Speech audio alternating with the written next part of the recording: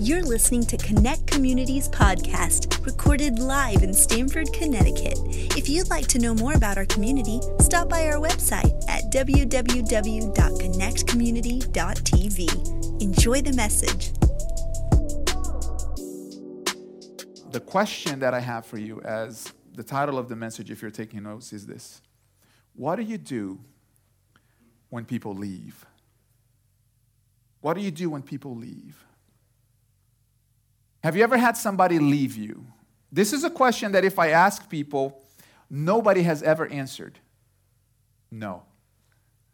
Because we've all had people leave us. Maybe it's a business deal that falls through. Maybe it's a relationship that ends. Maybe, it's someone you thought you were going to spend the rest of your life with, in community with that person, and that person is no longer there. A hard fact of life is that people will leave. And when people leave, it hurts. When people leave, things get complicated because it can affect your life. It can affect how you live. And when people leave, things change. It's inevitable that your life will change. And the closer the relationship, the more intimacy we have with that person, the more it will affect you. And it will affect you. And if we're going to build healthy communities, if we're going to be a positive part of the community that we are a part of, if we as a community are going to have a positive impact in the wider community here in Connecticut or in Westchester County, where you might be, we need to deal with this wisely. We need to be wise about how we deal when people leave, because it's easy for us to say, well, JD, tough luck. They left, it's their problem. They left, it's their issue. Not my problem, and just try to move like that. But many times what that does, it just makes us cynical. It just makes us, puts us in a position where we're not willing to deal with the pain, to confront the situation. And what that does also, it makes us be calloused and apathetic more and more. Scripture says this in Romans chapter 12, verse 9. Let love be genuine, abhor what's evil, hold fast to what is good. So that means that we cannot let people and circumstances change our values. We got to pay attention to what we're holding fast. We got to pay attention to what we are clinging to. How do you live in such a way? How do you live in such a way where love can be genuine always, even when people leave? How do you live in such a way where if people leave, it will affect you, but you're still healthy, you're still whole? See, people leave in three different ways, and I want to talk about these three different ways today. The first way I'm going to spend most of my time with, and then I'm going to end with two other ways where people leave that we're highlighting today. But the first way that people leave that we gotta learn how to deal with is this: people sometimes leave because of a disagreement or a conflict. There was a fight. There was a problem.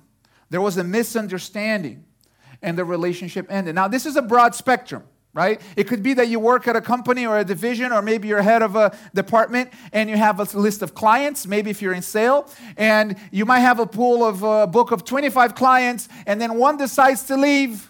It's a professional relationship. You don't like it, but something happened. They don't want to work with you anymore. Or you don't want to work with them anymore. That relationship ends. That person is gone. That kind of relationship is probably not going to affect your personal life that much. You don't want it. It's not good, but you're going to go home. You're going to have dinner with your family. You're going to have dinner with your friends. Life is going to move on. That's not the relationship that I want to focus on. I want to focus on the side of the spectrum where it might be your best friend. It might be a close family member. It might be your brother, your sister, your cousin. It might be even your spouse. Someone that you vowed to spend the rest of your life with, and then something happened, and the relationship breaks, and they leave.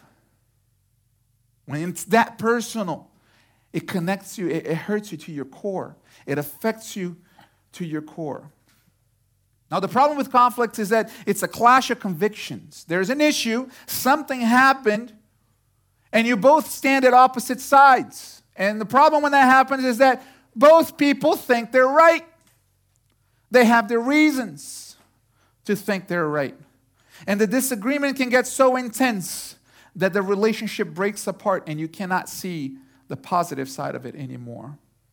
Now, there are extreme cases where relationships need to end.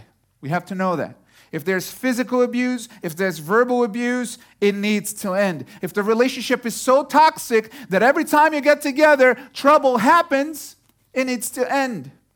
If the relationship always leads you to trouble, it continues to lead you to destruction every single time, red flag, it needs to end. Scripture says it clear. We can draw that from the Scripture. 2 Corinthians chapter 6, verse 14 says this, "Do not be unequally yoked with unbelievers, for what partnership has righteousness with lawlessness, and what fellowship has light with darkness? You have chosen to live in the light, by the light. You have chosen to live a certain way." People who do not want to live that way, you have no, that's what Scripture is saying, you have no business in being yoked, meaning being linked with people who have chosen to live a negative life. Psalm 1:1-2, the psalmist writes, "Blessed is the man and woman who walks not in the counsel of the wicked, nor stands in the way of sinners, nor sits in the seat of scoffers, but his delight is in the law of the Lord, and on his law he meditates day and night." Here is a focus for us. So some relationships need to end. But that is not true for every disagreement. That's not true for every circumstance in which there is conflict. So what's your part? If people left and there was a disagreement or a conflict, what is your part? When there's a when there's a conflict with a loved one, when there's a falling out with a person that you wish you were still connected, what's your part? What do you do? There's 3 questions that you need to ask yourself. The first thing that you need to ask yourself is this: what could I have done better? What could I have done better? Romans 12:17-18 say this: "Repay no one evil for evil, but give thought to what is honorable at the sight of all. If possible, so far as it depends on you, live peaceably with all." So you got to ask yourself, did I do what was necessary for peace? Did I repay evil for evil? Have I given thought to what is honorable? Have I given thought to what is good in the sight of all? Second question that you ask is this: do I need to repent? Is that something that I've done that I need to repent from? Psalm 139:23 says this: "Search me, O God, and know my heart. Try me and know my thoughts." The psalmist had this heart of coming to God and saying, "God, there are things about me that I'm not fully aware of. If there's any hurt, if there's any trouble in my heart, search me." And sometimes when there's a relationship that breaks apart, we got to ask ourselves, do I need to repent? Every time there's a conflict, you will be tempted to blame. You will be tempted to analyze the situation and find fault on somebody else. That's natural. That's how we are. That's part of our humanity. In fact, there's a little thing, right? We always point the finger. And when I was a teenager, this is in Sunday school. The teacher thought he was clever. He was like, when you point your finger, there's one going out and there's 3 coming in, and then 1 is going to God. So don't point the finger. And I was like, so the solution is just to do this. You just point all your fingers and you say, the problem is you. And we do that, right? The problem is you. So we have a tendency to do that, right? You place the blame. You say, hey, what's going on? The right approach is to take responsibility for your part. That is the right approach first. See, regret is easy. Repentance is hard. Because regret says, man, I wish I hadn't done that. Man, I wish I hadn't trusted him. I wish I hadn't trusted her. Why did I trust him? Why did I trust her? I shouldn't have spent the money on that thing. But repentance says, whatever part of me that has enabled and contributed to this situation, I need to change. I'm going to change. Now, I'm not saying that you are responsible for the betrayal or the conflict. I'm not saying that responsibility is yours. I am not saying that you are relieving the other person from their responsibility. I'm not saying that they are relieved from their part in the matter. What I am saying is this. What were the signs that you might have overlooked? What were the conversations that you had with people that maybe you ignored their counsel? When were you maybe prideful? What were the questions that you didn't ask before it was too late? And here's a good one. What were the investments that you didn't make because things are good and you thought, things are good, I don't have to go the extra mile, that could have avoided that horrible situation? See, a relationship doesn't just end. It doesn't just happen at one time. In an affair, this doesn't happen. There are signs. There are signs that we miss. There are signs that we didn't see. There are things, cues that we didn't follow through with. And there's a learning process in that journey. See, the other person may have sinned, but there were signs that we might have missed on our end as well. So, while regret is easy, we can all regret. It's important to also repent, because you can regret what other people did to you, but you can only repent for your part. So repentance is part of taking responsibility. Another question that you need to ask, the last one in this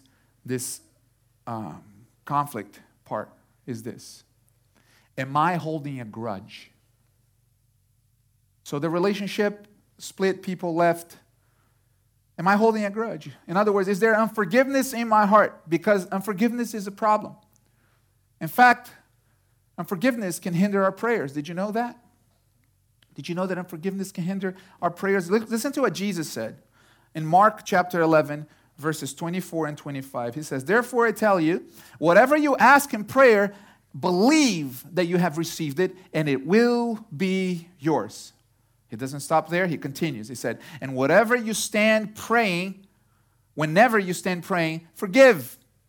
If you have anything against anyone, so that your Father also who is in heaven may forgive you your trespasses." These passages used to bother me a lot, because John says that we love because he loved us first.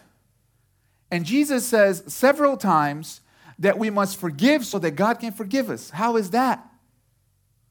How are we supposed to forgive first? It used to bug me. But this is what I've come to understand. Forgiveness is not an emotion. And this might change your paradigm. It might change how you think about life. Forgiveness is not an emotion. Forgiveness is a judgment. Forgiveness is a judgment. Because we think that forgiveness is this: I no longer feel offended at that person, or I should no longer feel offended at that person. That is forgiveness.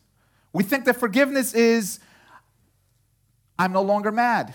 That to forgive means I'm no longer mad. Listen, forgiveness is not how you feel toward a person. Forgiveness is how you judge someone. Because forgiveness is not a feeling. Forgiveness is a judgment. This is forgiveness. He is guilty. She is guilty. But just like a judge forgives the sentence, I do not hold their guilt against them. This is powerful. This is profound. When you withhold forgiveness, you're passing a certain judgment. See, and Christ invites us to live a kind of life where we do not sentence people for their sins in our hearts, but we give it over to God. We instead of condemning, we release. It's a way of life. You can't hold somebody ransom for what they've done. and think that you're not held ransom for what you've done. Does that make sense? There's a dissonance there if you think that I'm forgiven and free for all my sins and everything I've done. Not you. I'm going to hold you accountable, and I'm going to hold you to your sins. That's why Jesus is saying, listen, you got to live on the forgiveness side. If you're going to receive God's forgiveness, which he has already issued, you got to live from the mindset that God has not only forgiven you, he has forgiven the person that offended you. And if God has forgiven them, we ought to forgive them too and release that person. Forgiveness is a judgment. There are two more ways, two more reasons why people leave that we have to deal with. The second reason people leave is this: their paths diverge. People moved on because simply, something happened in their lives and they moved on, but it still affects us. This one can affect you so much as well. A friend leaves, a son moves off to college, a daughter gets married and moves away. We all go through things like that. We will go through things like that. We see Ezzy here today. It's her second time in church. Everybody say, hi, Ezzy. And Osvin doesn't want to hear this. Osvin is our band director. He's an amazing man, but Ezzy's going to grow up. She's going to find a suitable man, and the Lord is going to bless them, and she's going to move on to her house. And Osvin is going to have to deal with it. And some of you, you're closer to that experience. We all have situations when people leave. Alini and I have a lot of experience in this because not only have we had people leave our context in our life, but we have left too. And so, how do you keep your community healthy when paths diverge? Two things you can keep in your mind. Keep in mind when that happens. First is this: the relationship will not be the same. It's important for us to know that. We can have the illusion when people leave, when a friend leaves, that, we're going to keep everything the same. We're going to FaceTime, we're going to call, we're going to text every day. Nothing will change. You know you're lying. You know you're lying. Things will change. And that can affect you because you can feel like, man, our friendship is not the same. You can be disappointed if you don't adjust your expectations.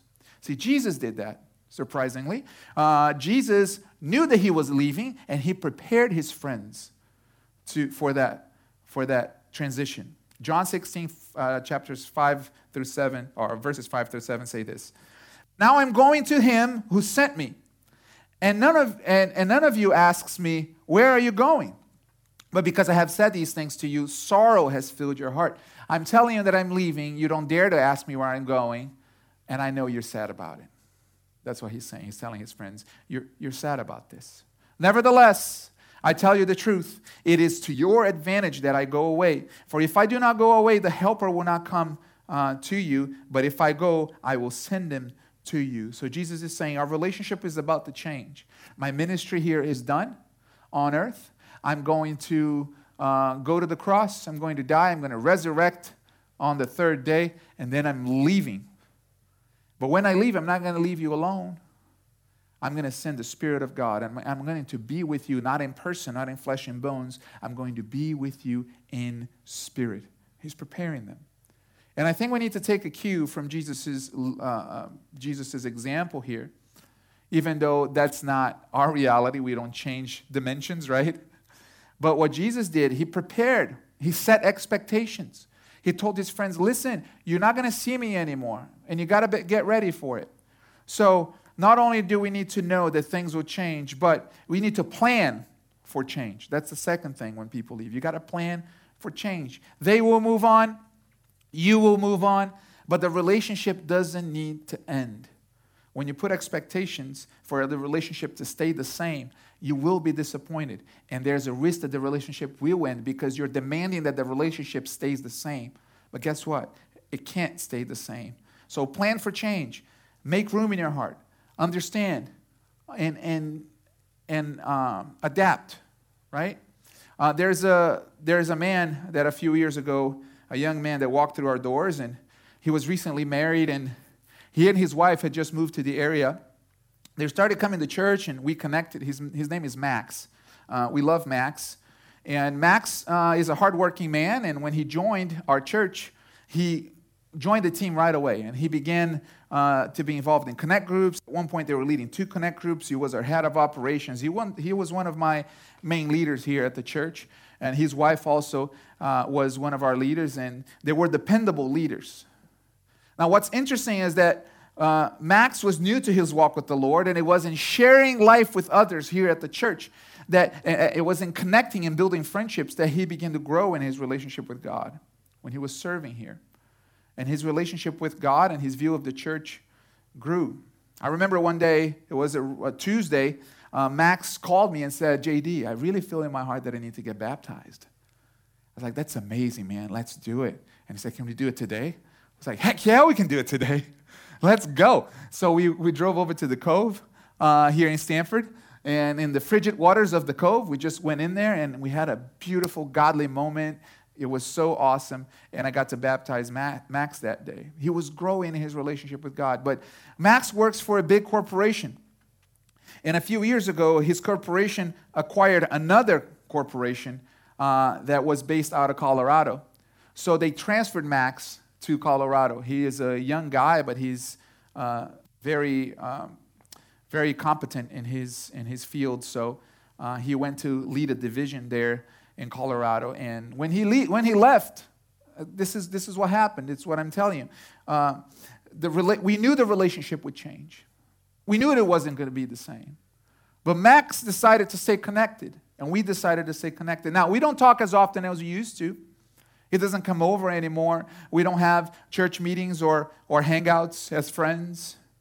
But Max knows what's going on at Connect Community. He knows that we moved twice here in the summer. He knows that my wife is pregnant. He knows that what's going on. Not only that, every single Sunday, Max gives financially to this church.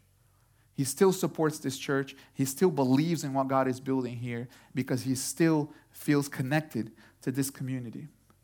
Now, some time ago, Max went through a difficult situation. He and his wife's marriage ended, as sometimes they do.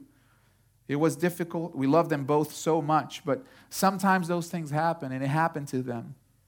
And I was honored to walk through that season with Max. Now, I wasn't as present as I wish I could be. I wasn't as closely as we once were. It wasn't as tightly as I would have done if he was here. But still, we were connected. Still, we were able to walk through that together. My point is this. Continue to honor the friendships, even when people move away, even when people leave. Sometimes paths just diverge. Don't take it personally. Continue to honor what God has established, because you don't know. God can continue to use you to bless that person, and that person can still be a blessing to you. And here's the third and final experience that we're going to go through. From time to time, you will face the ultimate separation. And that's when people leave this life. And we've all had experiences that, especially in this last 2 years, we have seen people being taken away from our families way too soon at times. And even outside of the pandemic, we go through loss of life when people leave us. And when they do, this sense of loss can be so strong. And it'll be as strong as your love for them. Grief is hard. It never really ends. It never really passes. It comes in waves. And if you've lost a loved one, you will always miss them. But you can find strength and purpose in that relationship still. You can still honor that relationship. And you can still find purpose in it. We need to remember this as followers of Christ, if you follow Jesus today, that we do not mourn like those who have no hope. That's what the scripture says. See, Jesus experienced grief. But in that moment that he experienced grief when his friend died, he shared a powerful promise. If you remember the passage, if you've read it, Jesus' friend Lazarus was very sick. And his sisters called for Jesus and said, Jesus, your friend is sick and he's about to die. Now, for some reason, Jesus didn't come right away. He couldn't. For some reason, Jesus didn't answer to the call, and they knew that Jesus was a miracle worker, that he could make his friend well. But when Jesus arrived at the scene, his friend had already passed. And Scripture says that Jesus wept because he lost his friend. He experienced grief in that moment. But this conversation took place, which is a conversation that should encourage you in your moment of loss as well. John chapter 11, verses 21 through 26, the words of Jesus. Martha said to Jesus, Lord, if you had been here, my brother would not have died. But even now I know that whatever you ask from God, God will give you. Jesus said to her, your brother will rise again. Martha said to him, I know, Jesus, that he will rise again in the resurrection on the last day. See, Jesus had already taught them about eternity. And Jesus said to her, I am the resurrection and the life. Whoever believes in me, though he die, yet shall he live. And everyone who lives and believes in me shall never die. Do you believe this? And that's a question for us. See, death is a problem. And it's a problem that people of old have tried to solve. And they couldn't. In fact, if you go through the book of Ecclesiastes in the Old Testament, it was written by King Solomon. And the entire book is King Solomon trying to make sense of death. He's trying to make sense of the fact that we all work, we all toil, we all give life our best, but in the end, we all die. And he keeps asking, what's the point? What's the point of life if we're going to do what we're doing and in the end, it's all just going to end? And he asks the question through the whole book. He can't find the answer. He says it's all vanity. Everything is vanity. There's no point to life. It can be a little bit disconcerting if you read the book of Ecclesiastes without the picture of Jesus answering that question. But it's an important question because when you ask existential questions, when you ask ultimate questions like that, it's almost as though your soul already knows and you're verbalizing what you already know on the inside. What is the point of life if there's no eternal life? What is the point? If we're just matter that kind of got here from a collection of atoms and everything is predetermined and when we're gone, why fight for good? Why do good things? Why not just give ourselves to our cravings and consider everything that's happening so like it's fate? Why free will? And that's the question that Solomon was asking so often. What is the point if it all ends when we die? And I think that when we lose people, this is a deep part of our pain. When we lose people, that's the part of us that goes man, what's the point of all of this? We've had a dear friend pass away, and I still have questions. I still have a conflict on the inside about that because she was so young. She was living life. She was giving God her best, and 27 years old, and she was just taken in a car accident like that. And so many things planned, so much life, so much good. And we can ask that, why? And here's the reality. We were not built to die. None of us are okay with death. And that's why the message of Jesus and the life of Jesus is so important because he not only answers, he is the answer to the ultimate questions.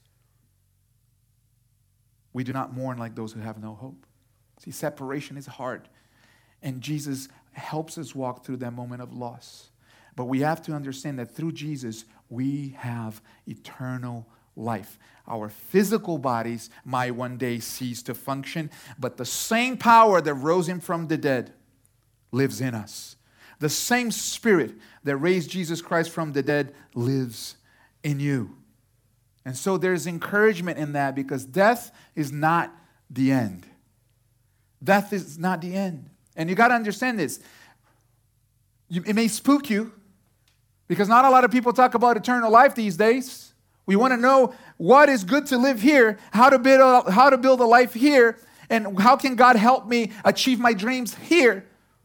But you have to understand that this worldview that we live in, the Savior that we claim is our Savior, the life that we claim is our faith, is built on resurrection. This is not an add-on. This is not a bonus benefit of believing in Jesus. This is the whole thing. For God so loved the world that He gave His only begotten Son, that whosoever believes in Him will not perish, but will have what? Eternal life. It's the point of the whole thing. Everlasting life. Eternal life. Paul writes this in 1 Corinthians 15, verses 17 through 19. And if Christ has not been raised, your faith is futile, and you are still in your sins. And then those who also have fallen asleep, those who have died in Christ, have perished. If in Christ we have hope in this life only, we are of all people most to be pitied. He's saying it's all pointless if we don't embrace the resurrection and eternal life. It's all pointless if resurrection didn't happen. But this is where we find hope. When that ultimate separation happens, we need to understand that for those who are in Christ, it is not ultimate. It is not ultimate. People will pass away. And when people pass away, we remember that death is an enemy. It's the enemy of our souls. It's the ultimate enemy of our souls. But we don't have to fear, because Christ has conquered death. Christ has conquered the grave. And we can live purposefully. We can honor our friendships. We can honor those who have gone before us. We can honor those who have passed on, knowing that the life that is in Christ will live forevermore. Knowing that when we cross that veil ourselves, we will be together for all eternity. And that's the hope that we find in Christ. So remember, people will leave. It's part of life. People will leave because of strife. People will leave because of conflict. People will leave because different paths. That's part of life. And people will leave because at one point we will all leave this earth. But while we're here together, let's strive to live honorable lives. Let's forgive. Let's live in forgiveness. Let's love one another. Let's live a life full of repentance. And let's cherish the time that we have together. And if we do, we will be better prepared to build stronger communities and to be the light of God in the world that He has called us to be. And you are the light of God in the world. Do you receive it this morning? Amen.